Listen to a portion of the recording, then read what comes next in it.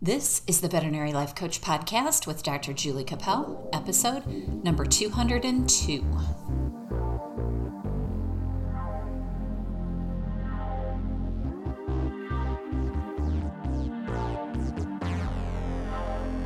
Hey everyone, before we get into this podcast, I have a guest for you this week. I just wanted to say a little hello and also let you know that there's open spots for my free coaching in the next couple of weeks before the holidays.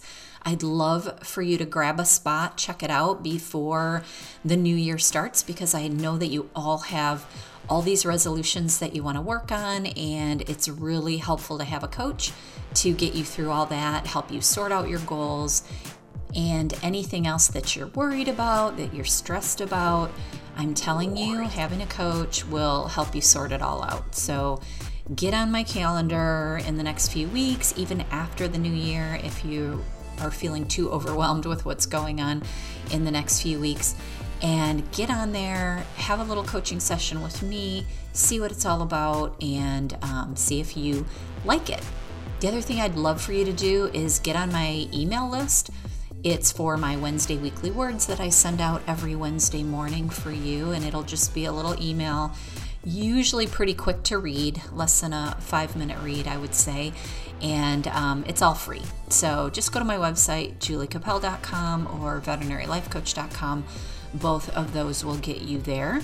And if you have anything that you want to ask or suggest for the podcast or anything else, you can email me at jacapeldvm@gmail.com. So enjoy this podcast with Dr. Jessie Sanders. You'll learn a little bit about fish medicine, which is super fun. So let's get started. Hey friends, welcome to the Veterinary Life Coach Podcast. Today I have a very exciting and special guest for you. Her name is Dr. Jessie Sanders, and she is the owner and chief veterinarian of Aquatic Veterinary Services. She received her veterinary degree from Tufts University, and she was the 2020 president of the American Association of Fish Veterinarians. And she is the private practice chair of the Aquatic Veterinary Medicine Committee of the American Veterinary Medical Association. Welcome to the podcast, Jessie. I'm so excited to have you. Yeah, thank you very much for having me on. I'm really excited to talk to you today. Yeah, I don't think I know any fish vets. No, there are not that many of us.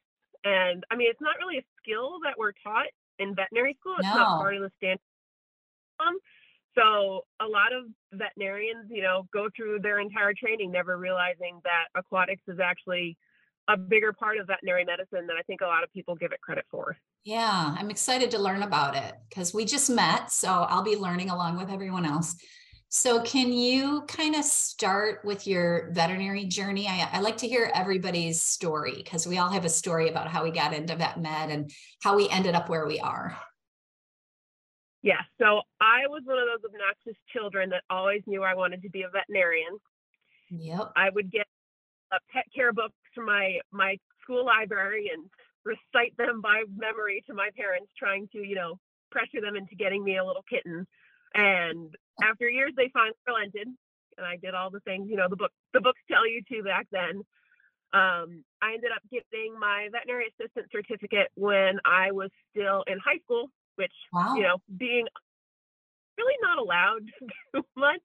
Right. But when I watched a surgery and passed out, which I thought at the time was from seeing blood.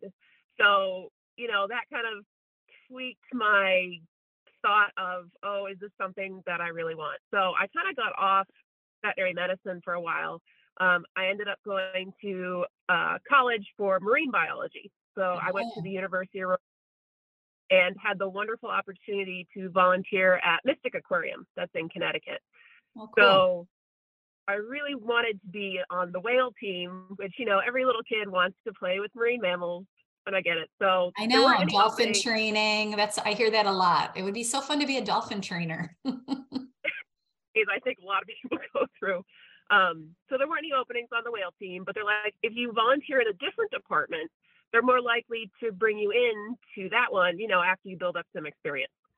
So they put me on the fish and invertebrate team, which if you've never been to Mystic Aquarium, they have a pretty sizable collection. And I'd gone there as a kid and was fascinated by all the different fish they had. They had sharks and this, relatively small, now that I look back on it, tank. So, first, couple months, like, well, this kid keeps showing up halfway through our lunchtime. Like, we got to give her something to do where she's out of the way. So they had a backup octopus tank because in major aquariums, you have your key exhibits that people expect to see. And unfortunately, with the octopuses, they don't have the longest lifespan. So just in case, essentially the floor model, there's one in the back that they can quickly swap in. Oh, wow. That's fascinating. I know. So it was. Who knew? I didn't know that. This is like what I learned on my first couple weeks. So my job was to clean the backup octopus tank that's like in this back dark corner, away from the public eye. And I had a little octopus friend whose name was Squirt. So Squid was in the front tank, Squirt was in the, and I had this big gravel siphon that would go along the bottom, and I just slowly pick up all the leftover food, all the poop. If there was any, like, Squirt decided to rearrange some things, I'd put everything back. And Squirt would grab onto my little gravel siphon and just kind of hop around with me while I was cleaning. And it was great. It was so much fun just, hanging out with this octopus and cleaning up his tank. So after that, once everybody came back from lunch, we do food prep, which is a big part in aquariums is, prepping the food for umpteen thousand animals, from down to like the tiniest little mysis shrimp up to, big pieces of fish for the sharks, for the rays. And again, being a beginner there, it was just, keeping you in one spot, giving you a task. Keeping you out of trouble. Yes. And slowly I wanted to learn more and more, and I harassed their staff to no end. And I got to do, projects like doing shark physicals. I mean, so they had like 6-foot That's sand super tiger cool. sharks. I know, these 6-foot sand tiger sharks that needed physical exams. Like, how do you give a 6-foot sand tiger shark a physical? I mean, I wasn't directly involved. I was in the back, like, taking notes, but I got to watch everything, and it was just so fascinating that I ended up doing 2 internships with them. One was part of my senior honors thesis at URI, doing the nutritional value of freshly hatched sea monkeys, which is used as a food source for various invertebrates. So now tell me, are those the sea monkeys? Because I'm old. Are they the ones that they used to advertise that you could buy and you put them in water and they like turn into little creatures? Yeah. I always wanted to buy those when I was a kid. So we have them at different stages of the aquarium, and they were always wondering, like, is it better to feed them, when they're freshly hatched versus do we let them like bulk up a little bit? Does that like provide a different nutritional profile? And I was actually able to prove that, the freshly hatched ones actually had the most nutrition because they're born with this little yolk sac. And if you let them kind of use that up, it's not well converted into, overall nutritional value. So if you feed them when they're young, when that yolk sac hasn't been absorbed, it actually will pass that nutrition on to whatever you're feeding it to. That's pretty cool. So, I know. And this paper, I published it back in college. It's still downloaded every day. Because so you were onto something with the sea monkeys. I know. So it really just astonishing to me that, I graduated, oh dear goodness, I gotta think back, 2008. So this study is still being useful to people. But anyway, I'd harass the fish and invertebrate staff to no end, and they're like, you might want to talk to the veterinarians about like what they do. So talked to them. They gave me a couple more projects, and they kind of put me back on the path to going to veterinary school. So in that time frame, I'd actually figured out that I didn't pass out because of the blood. I actually just have low blood pressure issues. I'm the one who can't tell when I'm sitting down, obviously. I'm one of my doctors kind of put it as like a horse. My blood pressure is just super low. So when I'm standing for And long you're periods of tall. time, yeah, I get orthostatic hypotension. So that's why I had fainted. Like dealing Fascinating. with the after I'd like taken care of that, I didn't have any problems with that anymore. Awesome. Yeah. So I applied to veterinary school thinking I would be an aquarium veterinarian, which unfortunately the jobs are few and far between. They're highly competitive. Usually they require an internship and sometimes a residency. And if you want to do a zoo or aquarium residency, there's currently 3 in the country. Wow. So super, Hard to get into. super competitive.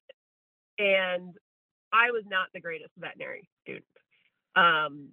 I had a hard time kind of keeping up with the stuff that I wasn't as into. So I liked, the fish, the exotic stuff. Horses and cows, bored me to no end, unfortunately, which is a big part of the curriculum. I struggled quite a bit in veterinary school and made it to my 4th year. And I know I planned out all my externships. I was going to SeaWorld, Marine Mammal Center. I went back to Mystic as an extern, which was fascinating. But I also had time to work with a veterinarian who I'd met at a program called Aquavet that's run in the summer. It's 4 weeks of all sorts of aquatic med, starting with invertebrates through fish all the way through marine mammals. So Dr. Helen Sweeney had come to teach us about fish surgery, which now I actually in vet school. In vet school, you had a lecture on fish surgery because we didn't have that when I was in vet school. That's pretty cool. Yeah, so this was at that Aquavet program that was a summer program that I took between, I would say it was between my 2nd and 3rd year of vet school. And as part of the veterinary, your training 4th year is you have to go do a couple weeks of private practice, which is one of the things that a lot of people in veterinary school are not that familiar with unless you've worked in a clinic prior. So I talked to Dr. Sweeney. She has a small animal exotics and fish clinic out of Buffalo, New York, of all places. So I went up there hoping to see some fish, but I was floored by the way that she ran her practice, how she worked with her clients, how she worked with her patients. And it was just the chillest, most awe-inspiring 2 weeks in my veterinary teaching curriculum, and kind of made me fall in love with veterinary medicine all over again. Nice. So that kind of pulled me off the path of kind of the aquarium position. And I thought more kind of going into the private practice was a better fit for just me as a person. After veterinary school, the thought of doing an internship or a residency was a little overwhelming. Scary, right? Yeah. So, I mean, the one nice thing about veterinary medicine is you can just go straight to private practice the day that you graduate. So my sister's a human surgeon, so it's fun to compare because you don't get that when you're in human. Right. It takes a long time to become a surgeon, right? Yeah. And they teach us in vet school, and you're out there cutting things, right? Bit nicer. So I moved from New England. I was born in Connecticut, went to my undergraduate in Rhode Island, and then vet school in Massachusetts.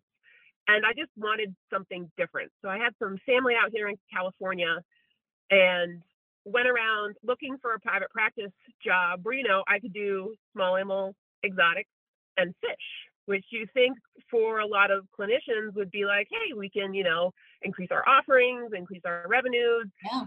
And absolutely zero.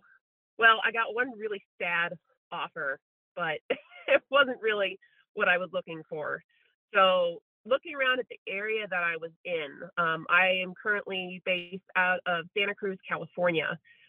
In San Jose, at the time I started my practice, there were 5 different vendors that were importing koi specifically from Japan into the state to sell to, the general public. So there are a ton of fish in this area of California. Coming in. And and that's just then that's like being brought in. That doesn't include any fish that are already here, those that are breeding that people own. Yeah. So I went ahead and just took the leap. It's one of those things I've always told myself, like, this is just what I was put on this earth to do, is to take care of fish. So I started my own practice in March of 2013. So we're going to be having our 10-year anniversary next March. And we are, I've been involved with collecting all the stats from various fish veterinarians, all over the country and the world. And we are, one of the most profitable, most long-standing vet practices that cater specifically to pet fish in the country right now. Something I have to, continue to tell myself, like, yes, we know what we're doing. Yes, we've made this a success. And I want to pass that, kind of thinking onto other veterinarians. That attitude, like that's a really good lesson for people. It's like, look, this is your passion. And so you turned it into a profitable, thriving business, which is amazing. And there's so many pet fish out there that could be dramatically impacted by proper veterinary care. And a lot of veterinarians are just scared to work with them because they don't know what to do. Like, a fish is coming into your practice, like, how do you give it a physical exam? How do you do any diagnostics? Like, a lot of veterinarians are just so overwhelmed by that they kind of just freeze up a little bit and say, oh no, we're not going to deal with that. Like, go to the pet store or go read something on the internet. Well, yeah, I know in my area there are, well, I shouldn't say I know because I could be wrong, but I don't know of any people that practice on fish. I had a really good friend in college that went through Michigan State for fisheries and wildlife. And he was the only person I knew that knew everything about fish. So we would go to the pet stores and vet school, and he would tell me like all the proper names and what kind of fish, and his whole house was full of tanks. And he was a really fascinating individual. And he ended up working for an aquarium once he got out of school. They didn't have a veterinarian. He kind of was it, but he went through school, not as a veterinarian, but as a fisheries. And so, he's the only one that I could ever call when someone called about a fish and say, I have no idea, call him, he knows. But it's fascinating that there's that many, not only fish that need a veterinarian, but a number of fish vets. Yeah, we're slowly building up our numbers. So the American Association of Fish Veterinarians was actually founded in 2012, the same year that I graduated veterinary school. So it's new. Did that have anything to do with you? Yes. So again, I've been with that. I was their 2020, unfortunately, their COVID president. So it's kind of limited together. But we started, a small collection of maybe 40, 50 veterinarians, and now we're up over 200. We just had our first ever standalone conference in Florida where we had over 100 attendees. I gave 2 lectures, one on diagnostic imaging and, the marketing behind my fish practice. And then we actually did a fish surgery lab for students and veterinarians that, wanted to learn how you take the skills of, okay, we're going to do a spay or neuter on a dog or a cat. This is how you do it in a fish. And it's almost identical, the procedure itself. I mean, obviously the anesthesia is a little bit different and you have to have, but if you can do a spay or neuter on a dog or cat, you can absolutely do it on a fish. It's one of those things that you just got to do it once and, oh, this all makes sense. Like, this is something I can do. I just needed someone to, give me the little push to make that happen. And and give you the confidence that it's not that hard. Yeah, that's fascinating. So for the 10 years that you've been in practice or with your own practice, what are kind of some of the lessons that you've learned from that endeavor? Because you started from scratch, right? Yes. Thankfully, I had Dr. Sweeney was able to at least give me the basics of, you need this equipment. She gave me kind of a rough pricing structure. And that was pretty much all that I started with. Thankfully, I had my dad who actually started his own company in hydrographic software of all things. So not anything really related, but he's given, the basics of, you need a business plan, you need to find a bank, you need to have an accountant, all that kind of stuff. Right. And when I was coming out of vet school, I had a little bit of extra training, but I never actually, worked in private practice before. So, I mean, it was essentially trial by fire, which I know a lot of veterinarians, it's not just how they're programmed. For me, it's just what I had to do. And I think going out there and just starting to see cases, I learned a lot faster than kind of having someone holding my hand throughout all of that. And I mean, I'm sure I screwed up a lot of cases when I first got going, and was not charging appropriately. That was one of the biggest issues that we continue to struggle with, is just because it's a fish, people will undervalue that as a client, as a patient. So, I mean, the skills that I have were like equivalent to having, an orthopedic specialist come work on your animal. And that is, a very high price tag item. So, Right. Doesn't matter how much the fish costs, right? It's the same thing with our pets. Like you have a cat that you found on the corner and something happens to it, you still got to pay the big bucks to get it looked at, right? I think we forget that as vets. We think, oh, it's just a fish, or oh, it's just a hamster. Because I do exotics, and somebody brings in a $10 hamster, and you feel bad because you want to charge them $300 for a surgery. But it's a kind of a mind shift that you've got to get away from, is that thinking they're not worth something just because they didn't cost a lot. Yeah. So that's something that I know our practice has struggled with this entire time. So it's something that we've gotten better at. And, I'll pull up, we had just had our annual meeting. I have two wonderful practice managers, and we actually have a subcontractor down in Southern California who does work with us. So we all had our big annual meeting a couple of weeks ago, and I pulled up one of the invoices that, was within my first year of getting going compared to what we charge now. To do now. Yeah. Like, well, I know my skills will improve a little bit, but not that much.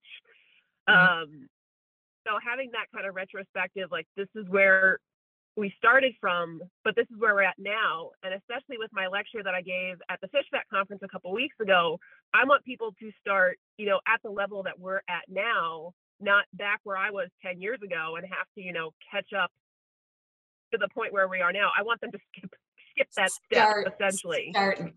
Start with the big bucks, right? Yeah. It undervalues doing if you don't charge. Like, the owners just don't think that you know what you're doing. And unfortunately, it just makes things a lot harder, especially if you want to persist in that. They're going to always remember, like, the, brand new veterinarian who didn't know what the heck she was doing and just kind of undercharged.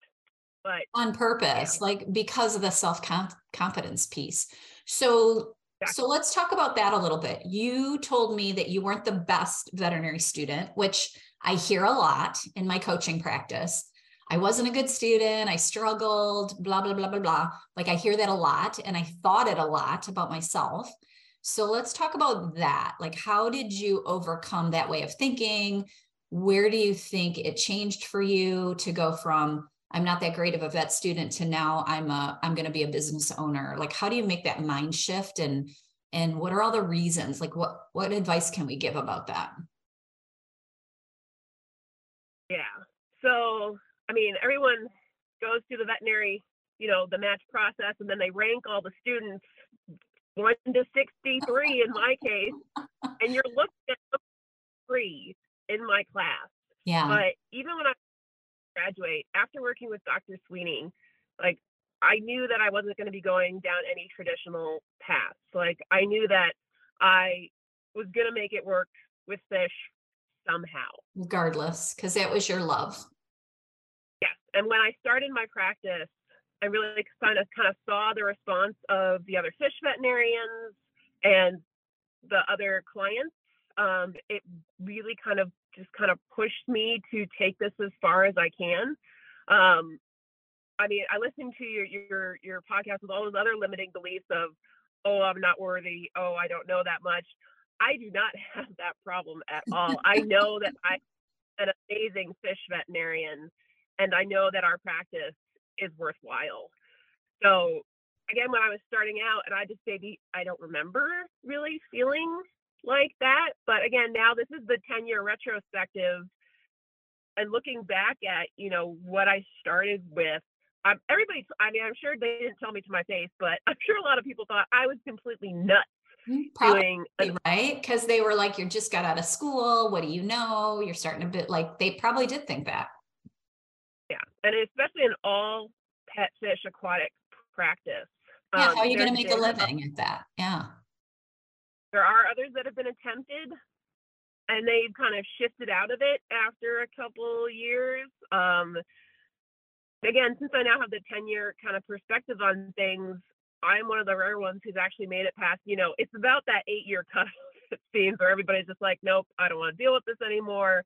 For me, it's been the support of other veterinarians. So when I kind of reached that point, is like, is this really what I want to keep doing? I reached out to those other veterinarians who, passed that mark and have made their careers in fish for decades. And they were really able to set me kind of back on the path of, yes, this is what I want. And thankfully, I have a wonderful practice manager who takes a lot of the kind of minutia off my plate of, talking to the clients, getting them set up, taking all those random calls from people who, might be just looking for some free advice. They're But not going to bring their fish in because they don't want to spend the money, but they want you to tell them what to put in the tank or whatever. yeah. So I worked with her. She's been with me for 8 years, and she's just fantastic. And her and I work really well together as a team. And having her support, and again, the support from my other colleagues, just that's the reason why I am still here and going. And thankfully, I have a wonderful husband and family that are behind me, even though they don't maybe quite understand all the time what I'm doing.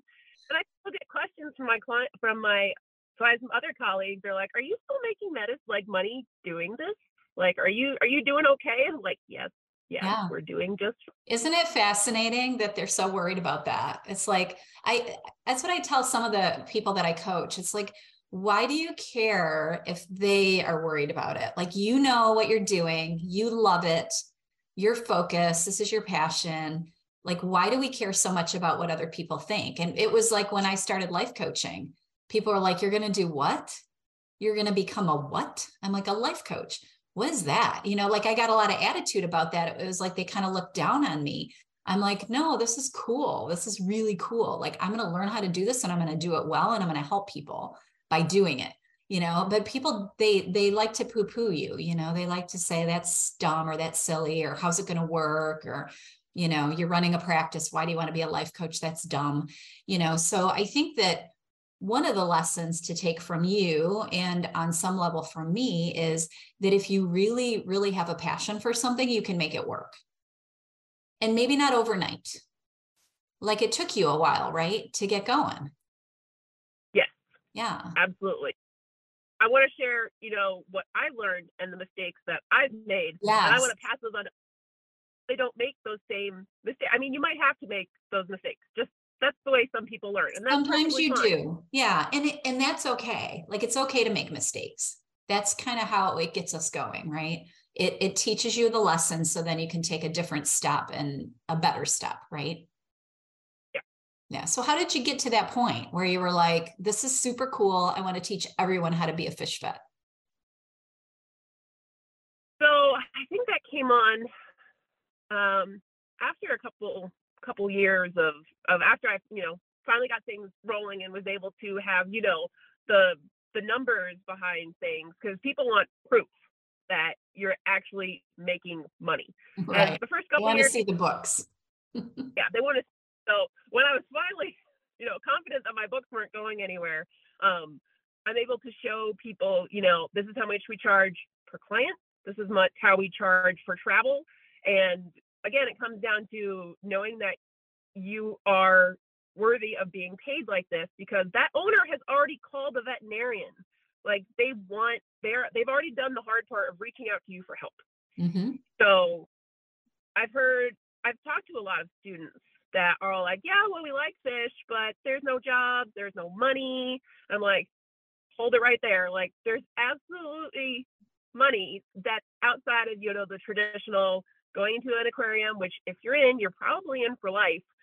But doing the pet side of things, there are so many pet fish out there. I mean, they've done the studies. There's more pet fish than there are cats and dogs. And a Well, lot yeah, of the because if times, you have fish, you've got a bunch of them, right? Like you don't have 30 yeah, cats, but you might have 30 fish in your tank. So yeah, exactly. the numbers make sense. Yeah. And a lot of the fish owners are already the cat and dog owners. So it's not like you're going out to find more clients. They're the same clients that you already have. Right. So, but again, it comes down to I don't know what I'm doing when a fish, a call comes in, a client asks a question. So I've put together my website with a lot of just kind of basic resources of, if your fish looks like this is what you need to talk to your vet about. Like, it comes down to water quality, diet, and a lot of the times the environment that that fish is in. And that's stuff that, it just takes a little research on your part. So once you've, done the basics of fish things, I'm trying to offer more classes and more online learning, more in-person sessions where, you come, you try it, you see if it's something that you want to learn more, and then you take the next step from there. So trying to put together, our YouTube videos that have fish surgeries, try to answer, the common questions that we get from the public. And then we have online training programs in pet fish specifics. If any vet students, we have that program that's up on our website. And then we're hoping to offer some live programs in the future where people can actually come and work with me and a couple other fish vets to actually put hands on a fish, which again is one of the things that we're really struggling with right now, is just providing opportunities for people to actually put hands on a fish. Because I think that's the way that people just learn, and are able to grasp these concepts a lot easier rather than me just talking at you. Yeah. Well, and as you're talking, I'm listening to you and I'm thinking back to when I started working. I wanted to be a bird vet.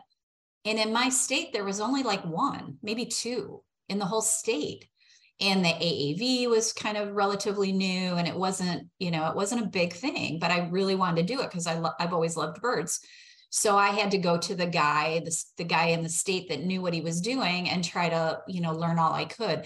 So I think we just have to remember that all of the pet species at some point, back in the 30s, nobody had pet dogs and cats and didn't call the vet, right? And now it's so changed. Like everybody is, wanting vet care for their pets. And I think the same thing's happening with your fish now. And I think if we remember that it all started somewhere, and things have grown. Now there's tons of people that see birds in my area, but when I started, there was very few. So it's just kind of that evolving of our profession that you're basically spearheading with fish. Yeah, that's the example I share with everyone too. Back in the day, nobody valued cats and dogs. Right. It was all about the life. Yeah, it was all about the livestock and the farming, and now it's kind of flipped, right? If there's a lot more pet owners than farmers. So yeah, I think to keep that in mind. So what do you think it's about you in particular? Like what qualities? Because you said you're super confident about your practice. You're super confident about your abilities as a fish veterinarian. What about you in particular can another veterinarian that's struggling with their self-esteem and self-worth and those limiting beliefs that this can't be done, what kind of things would you tell them to think about?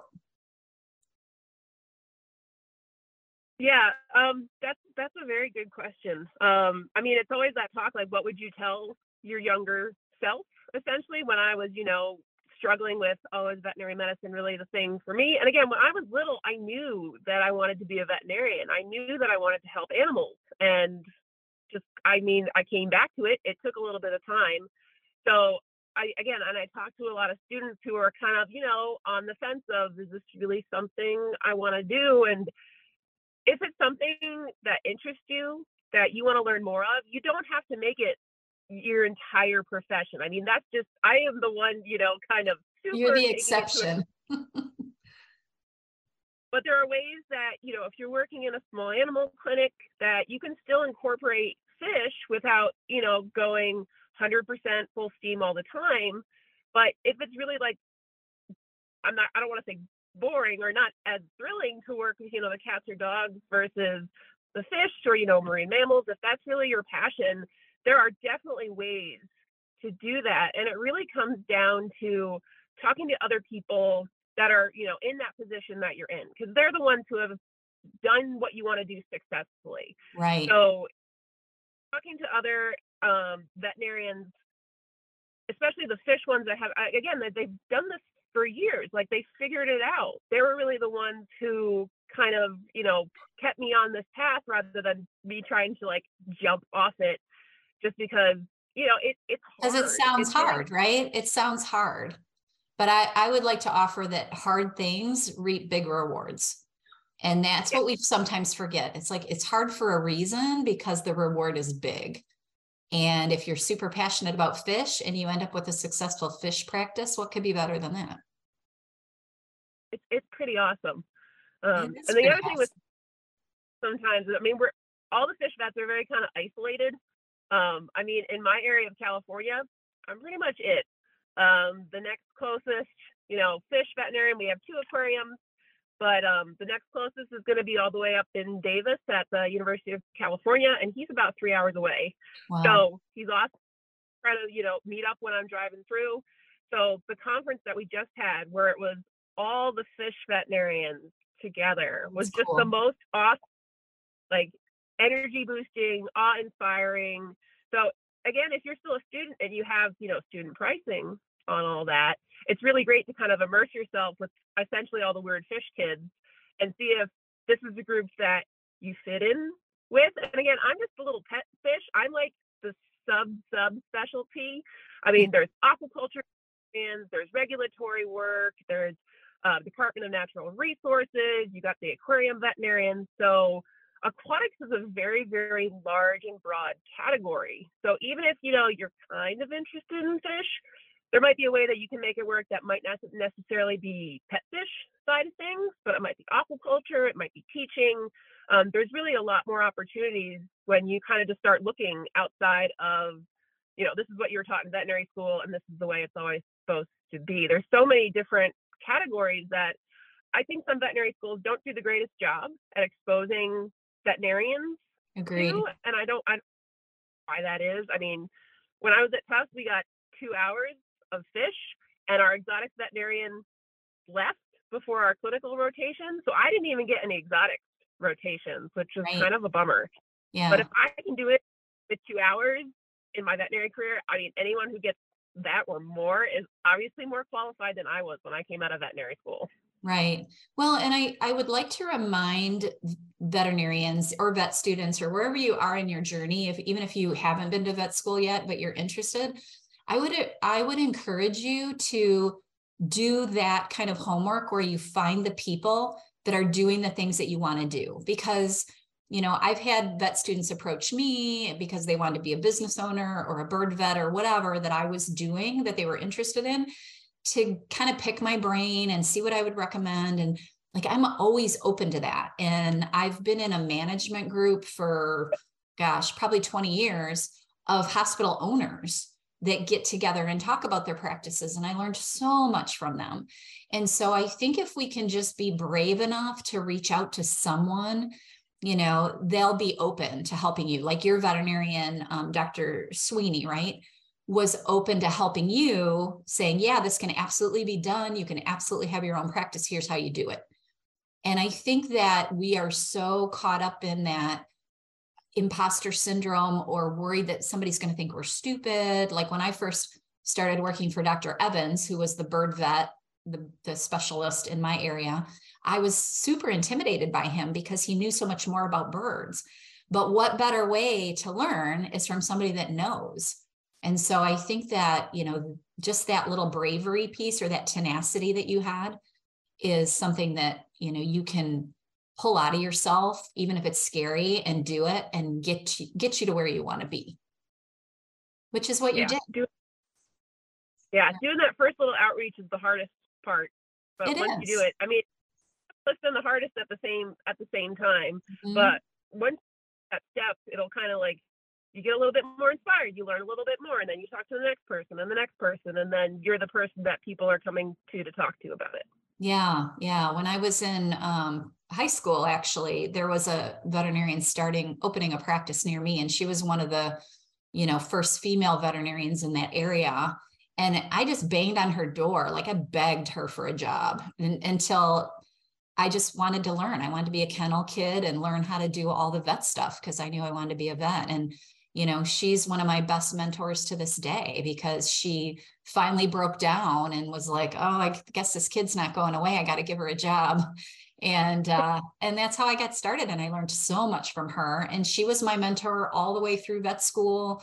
During the summers, I would go work for her. She taught me a lot. And had I not been that annoying kid banging on her door when she was opening her practice, I wouldn't have had that.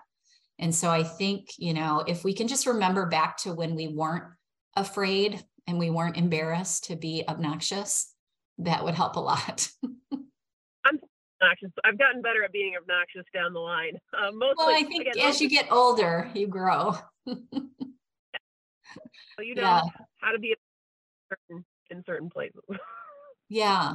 So let's talk a little bit to people out there that have this idea. Like I had the life coaching thing I thought was cool. You thought the fish thing was cool and you want to start a business.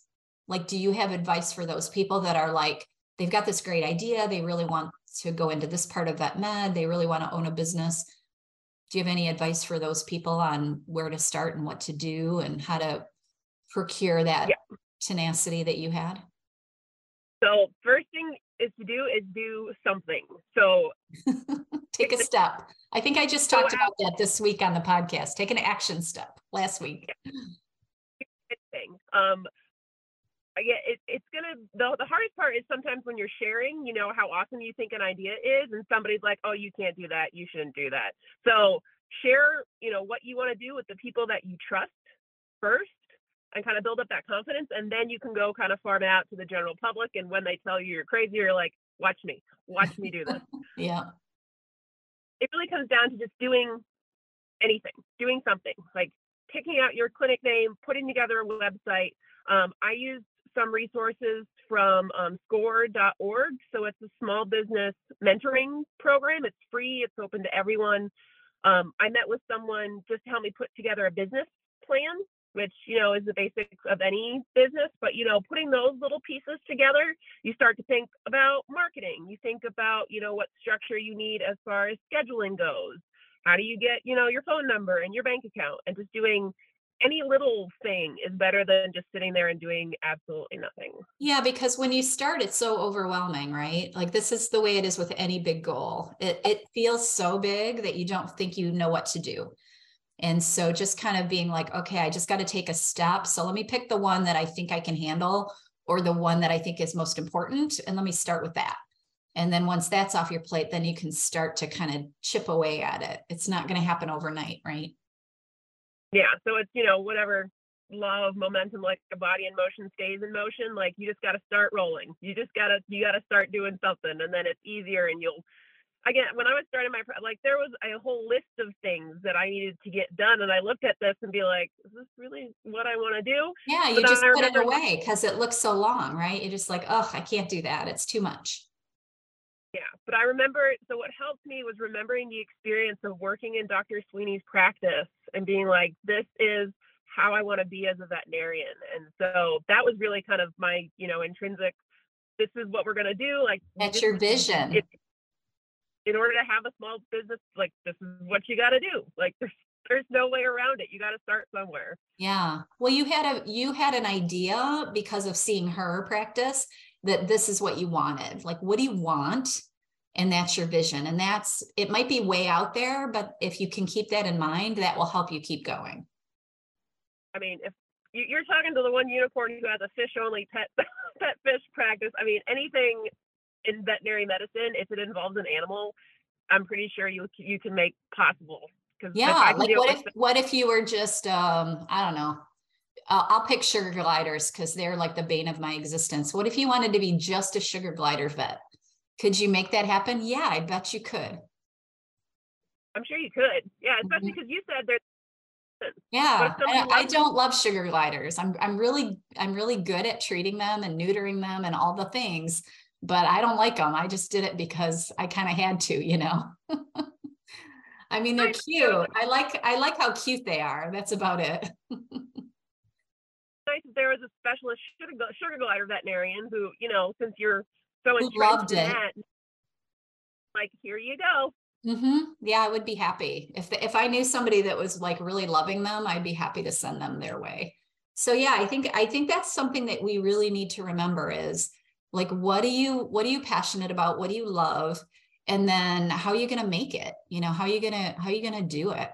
And I would encourage, like we said before, find somebody that is doing what you're doing and ask them for help. And if they blow you off or shut you down, then go to the next one. Like there's always somebody. And I would be hard pressed to think that there would be any vet that would shut you down. There might be a few. I've heard of a few naysayers that are like, don't go into vet med. Like I don't like that, but A couple of those that I've come across. But I mean, and again, it comes down to those vets that know you as an individual, especially. I mean, and again, it's going to take time to build those relationships. But and again, coming together, that Fish Vet conference was just the best thing that I've had in a while, because it's that's all really cool. like hanging out. We're talking about nothing but fish for 3 days. Like, this is just the most awesome thing ever.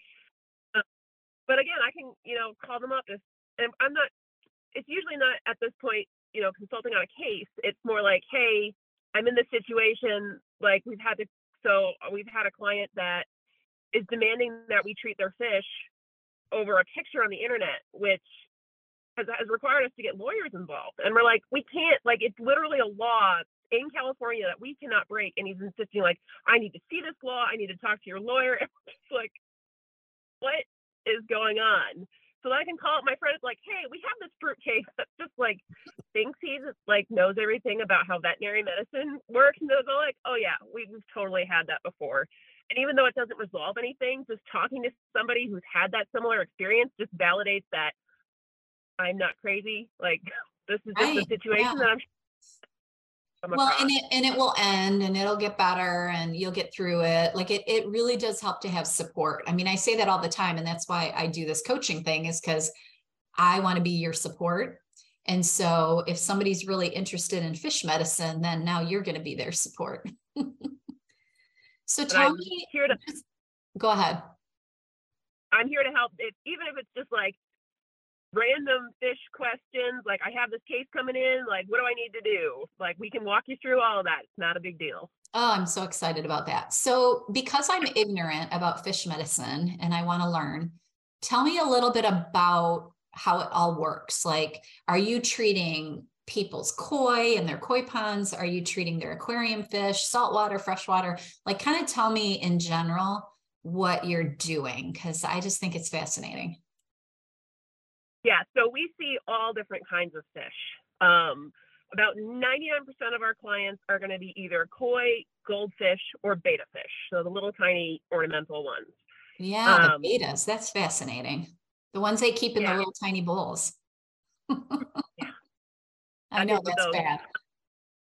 So about 80% of our practice is actually koi, which are big outdoor goldfish, essentially. They're cool. Yeah. So, I mean, the biggest thing with them is they're in a big pond outside. And the last time the owners actually like put hands on them was when they were coming home from the store years and years and years ago. And when it comes to fish, I mean, you're talking essentially about an underwater horse. So they have that same prey mentality that they think something's coming along to eat them at every second of the day. But the water really plays a critical part in their overall health. So the air that we breathe is obviously directly linked to our health. But if you super concentrate that into a water medium, it spreads diseases, it spreads parasites. It's just a kind of a bigger picture look at fish being both a herd species and an individual species. So when I'm saying doing an assessment, first off, I start with, walking through the pond or the tank and making sure, the filtration is properly maintained, how often they're feeding, what kind of food they're feeding, how they do their maintenance. So like a lot of the history questions that you ask, a cat or a dog, you got your same list, like any vomiting, diarrhea, I don't even remember the third one anymore. Coughing, that's it. Coughing, so yeah. So there's a list of fish questions that you just get in the habit of getting good at. And after that, we'll do the water quality testing, which is a big, important component because obviously if your water is not healthy, they're going to be stressed out, and that leads to chronic stress, which leads to decreased immune function. And since you're a fish living in a toilet, all sorts of environmental bacteria can come and invade your system. Yeah. So after we do the water quality, I'm actually going to go catch the fish, take them out, and put them in a bucket with some sedation. So catching fish is one of those things that you never think about when you're, say, going out to a pond call.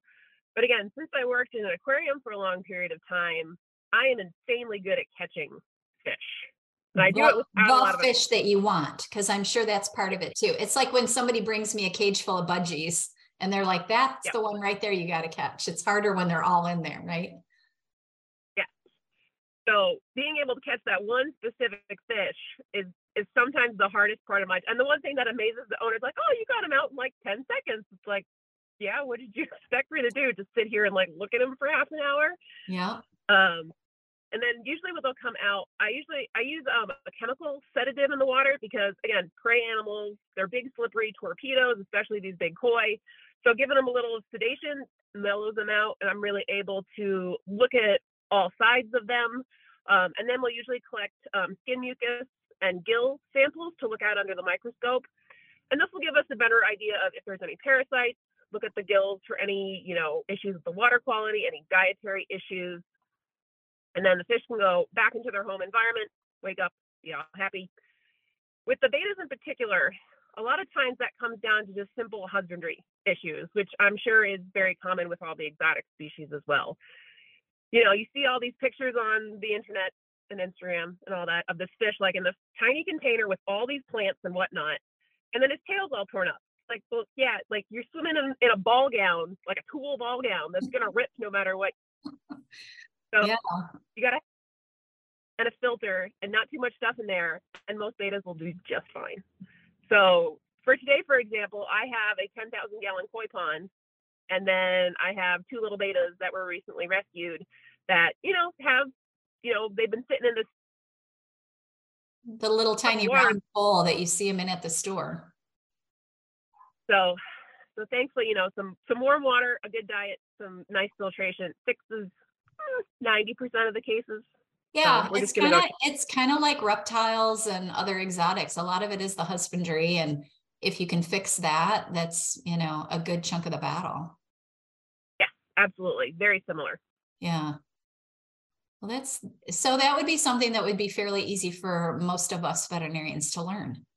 It's just learning about a different species. I always talk to people that don't do exotics, and they're like, oh, it's too hard. It's too hard. It's like, well, it really isn't, because it's almost the same as cats and dogs. You just have to understand the differences and the way they're designed, and also their husbandry. And then once you get that down, then it's the same.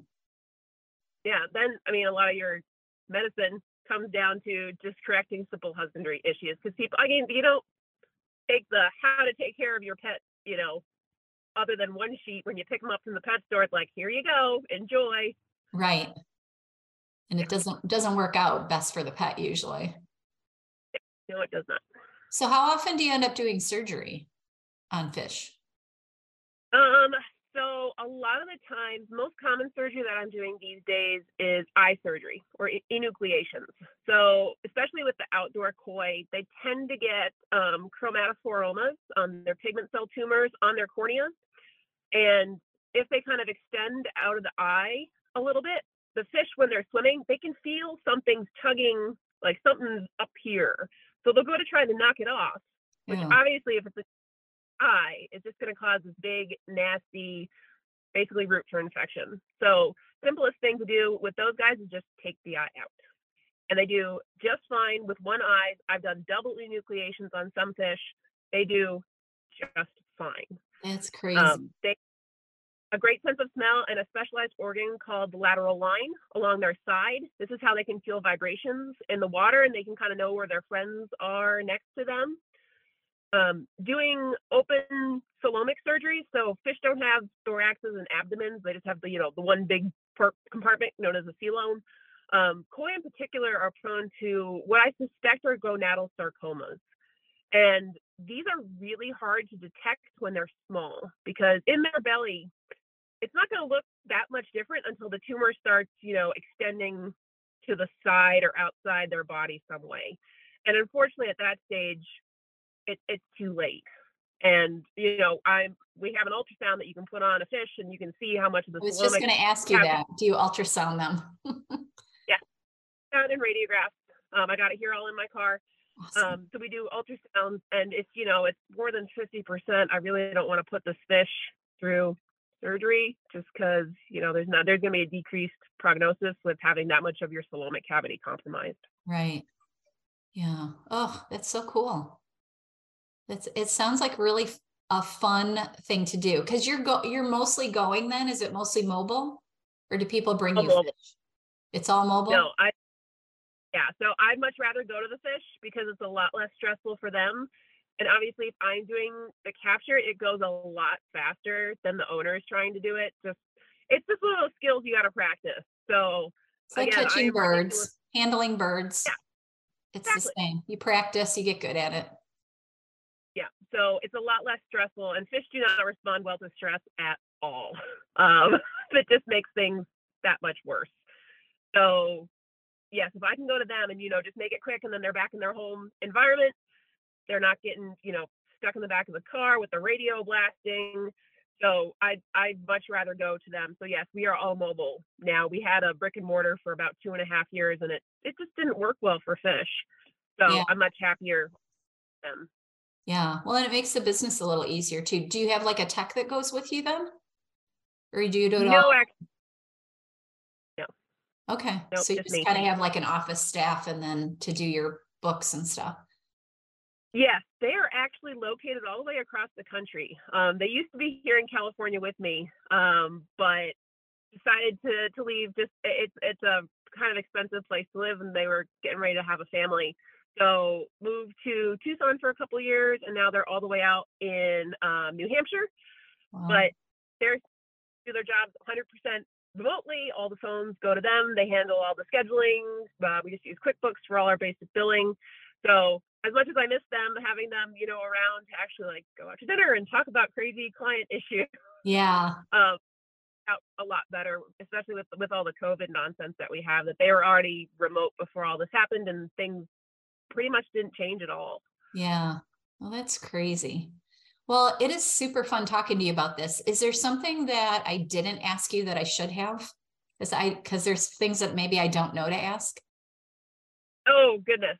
So again, while we kind of did all this outreach, is we just had a new book come out a couple weeks ago, and I want to share it as a reference to even people who, might not have their own fish. It just goes through all of the silly myths that I've heard specifically to koi keeping. So the book is called How to Kill Your Koi.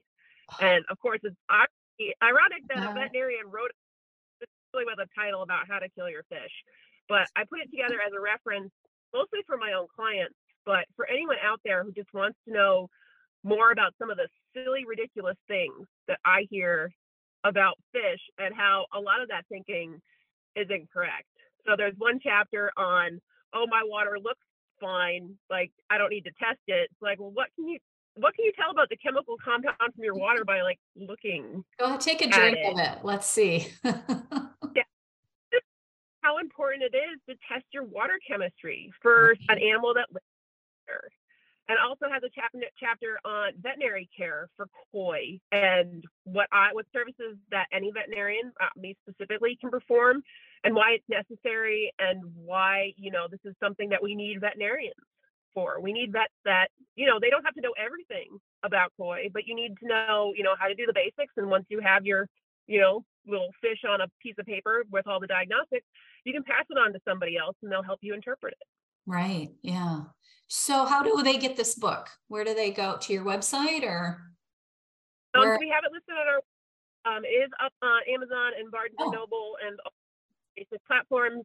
There is an electronic version, or you can get the print version. And I wish I had a copy here in my car, but I just gave away my last one. All right. Well, we'll go check it out and look it up.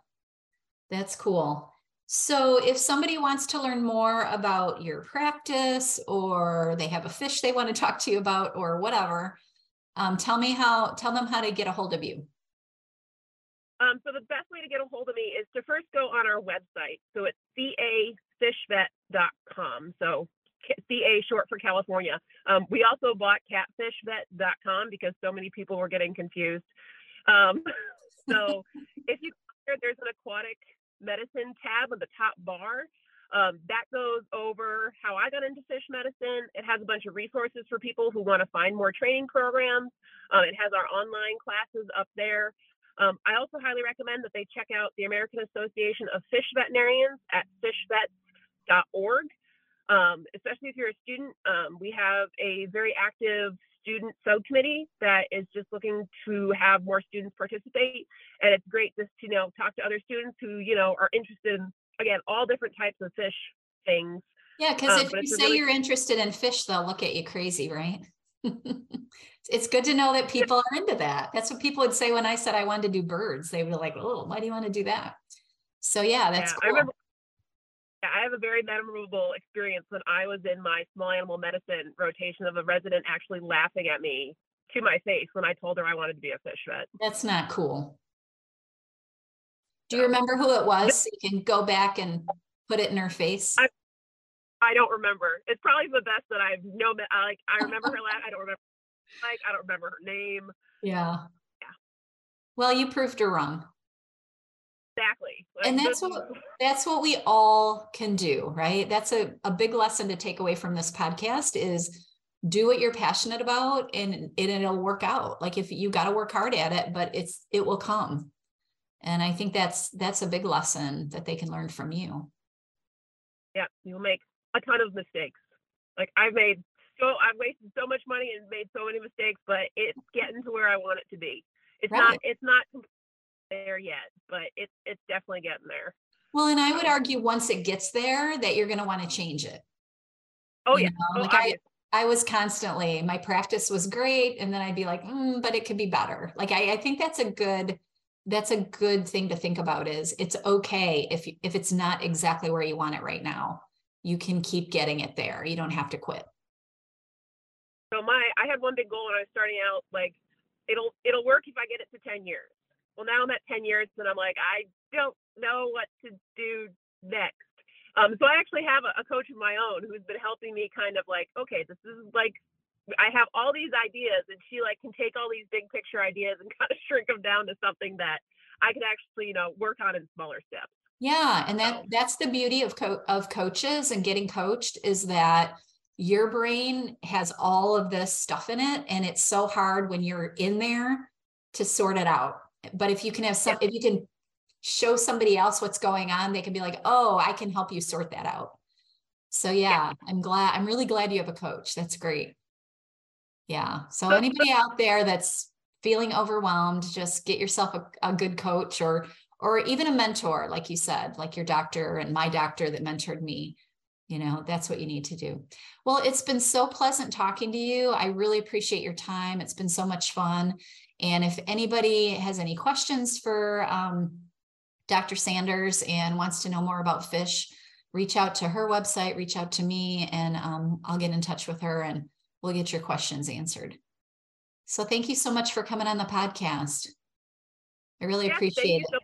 This is Dr. Jessie Sanders, and look her up and learn about fish. I want to read this koi book.